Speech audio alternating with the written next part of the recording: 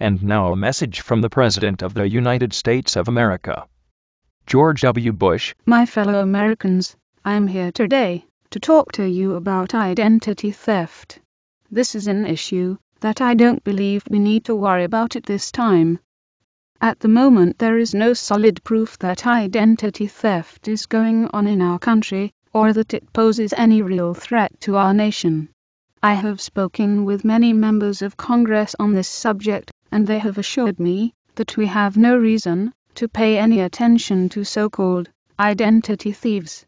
It is my hope that we can focus on more important problems like how they get that stuff inside of Twinkies, and how to open a CD package. So instead of shredding all of your personal files and not giving your credit card number to strangers, I can only hope that you will find the courage to email all of your social security numbers to me as soon as possible. Thank you, and God bless America.